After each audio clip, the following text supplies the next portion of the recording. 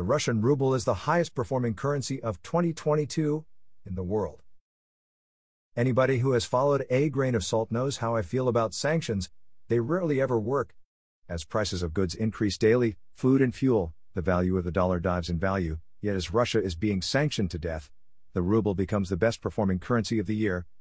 Despite sanctions and inflation, by 13:38 GMT, the ruble had gained over 6% to trade at 58.75 against the euro, its strongest point since early June 2015. Also, the ruble rose nearly 5% against the dollar at 57.47, just below the 57.0750. It traded it on June 17, its strongest level since 2018, reports Reuters. This makes the Russian ruble the best performing currency in the world for 2022. This begs the question, will sanctioning a country strengthen their currency? Most likely not. What provided the ruble its Herculean strength against the major currencies, especially during this inflationary period and coming off the pandemic, was not the strict capital controls imposed by the banks and the state. Well, maybe it was strict capital controls and the government stepping in. Had Russia learned a lesson from not being prepared from the sanctions placed on them after Crimea voted to be annexed to Russia? All this despite President Biden's proclamation that, as a result of these unprecedented sanctions, the ruble almost is immediately reduced to ruble during his visit to Poland in late February. If there was ever a gaffe the president should walk back, this is the one. The value of the Russian ruble tumbled 30% to an unprecedented, bargain basement price of 121.5 rubles per dollar, triggering memories of the battering the ruble took during the 1998 Russian financial crisis. This came after the United States, the European Union, and the United Kingdom first issued sanctions in their knee-jerk reaction to Russia's release of hostilities on Ukraine.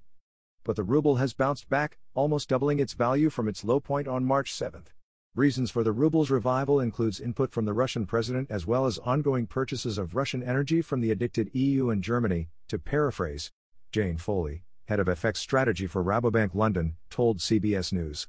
Even with the broad-based sanctions, Russia continues to export oil, gas, and coal, with Bloomberg Economics estimating that the nation's energy exports will surge by one-third this year to $321 billion. President Vladimir Putin also has put massive capital controls in place to stabilize the ruble, bolstering the currency. Foley noted that stability in the Russian ruble is proving to be beneficial to the economy, she said. Russians are putting money back into their own banks. That is helping to support the Russian ruble. Russia has not banned its citizens from hoarding any assets they own, but has not advised them in the most strongest terms from the selling, trading, or trafficking of their assets.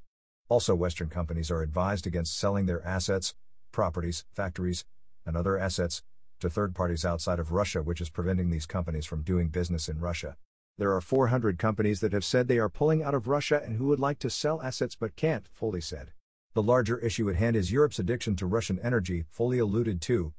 While the EU has agreed to ban Russian coal, it has yet to agree on a sweeping embargo on oil and natural gas that would deliver a bigger hit to Russia's economy. That is largely because a ban on Russian energy imports could spur a recession in Europe.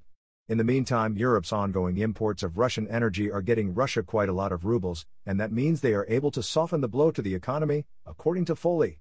The rapid ruble recovery gives Putin a major victory back in Russia, where many people fixate on the currency's ups and downs. For the politicians, it is a good PR tool by saying that sanctions don't have any impact. And it will help to limit the inflation impact, said Guillaume Tresca, a senior emerging market strategist at Generali Insurance Asset Management. There are always the naysayers. Some strategists say the ruble's latest rally isn't sustainable, the exchange rate is no longer free-floating, and the currency would be at a very different level if barriers were removed. Some analysts say the rate is largely artificial, as its value has been boosted by the strict capital controls imposed by the Central Bank of Russia following Russia's invasion of Ukraine on February 24. Today, it's hard to turn a deaf ear to the lifeline other nations are tossing Putin by purchasing his country's oil and gas, such as China, Russia's largest non-European customer, India, and South Korea. Doing so gives Russia a current account surplus, economics jargon for exporting more than you import, which tends to lift the country's currency and undermines the attempt to pummel Russia with sanctions. A current account surplus should actually be another source of stability for the ruble, said Brendan McKenna, a strategist at Wells Fargo Securities LLC.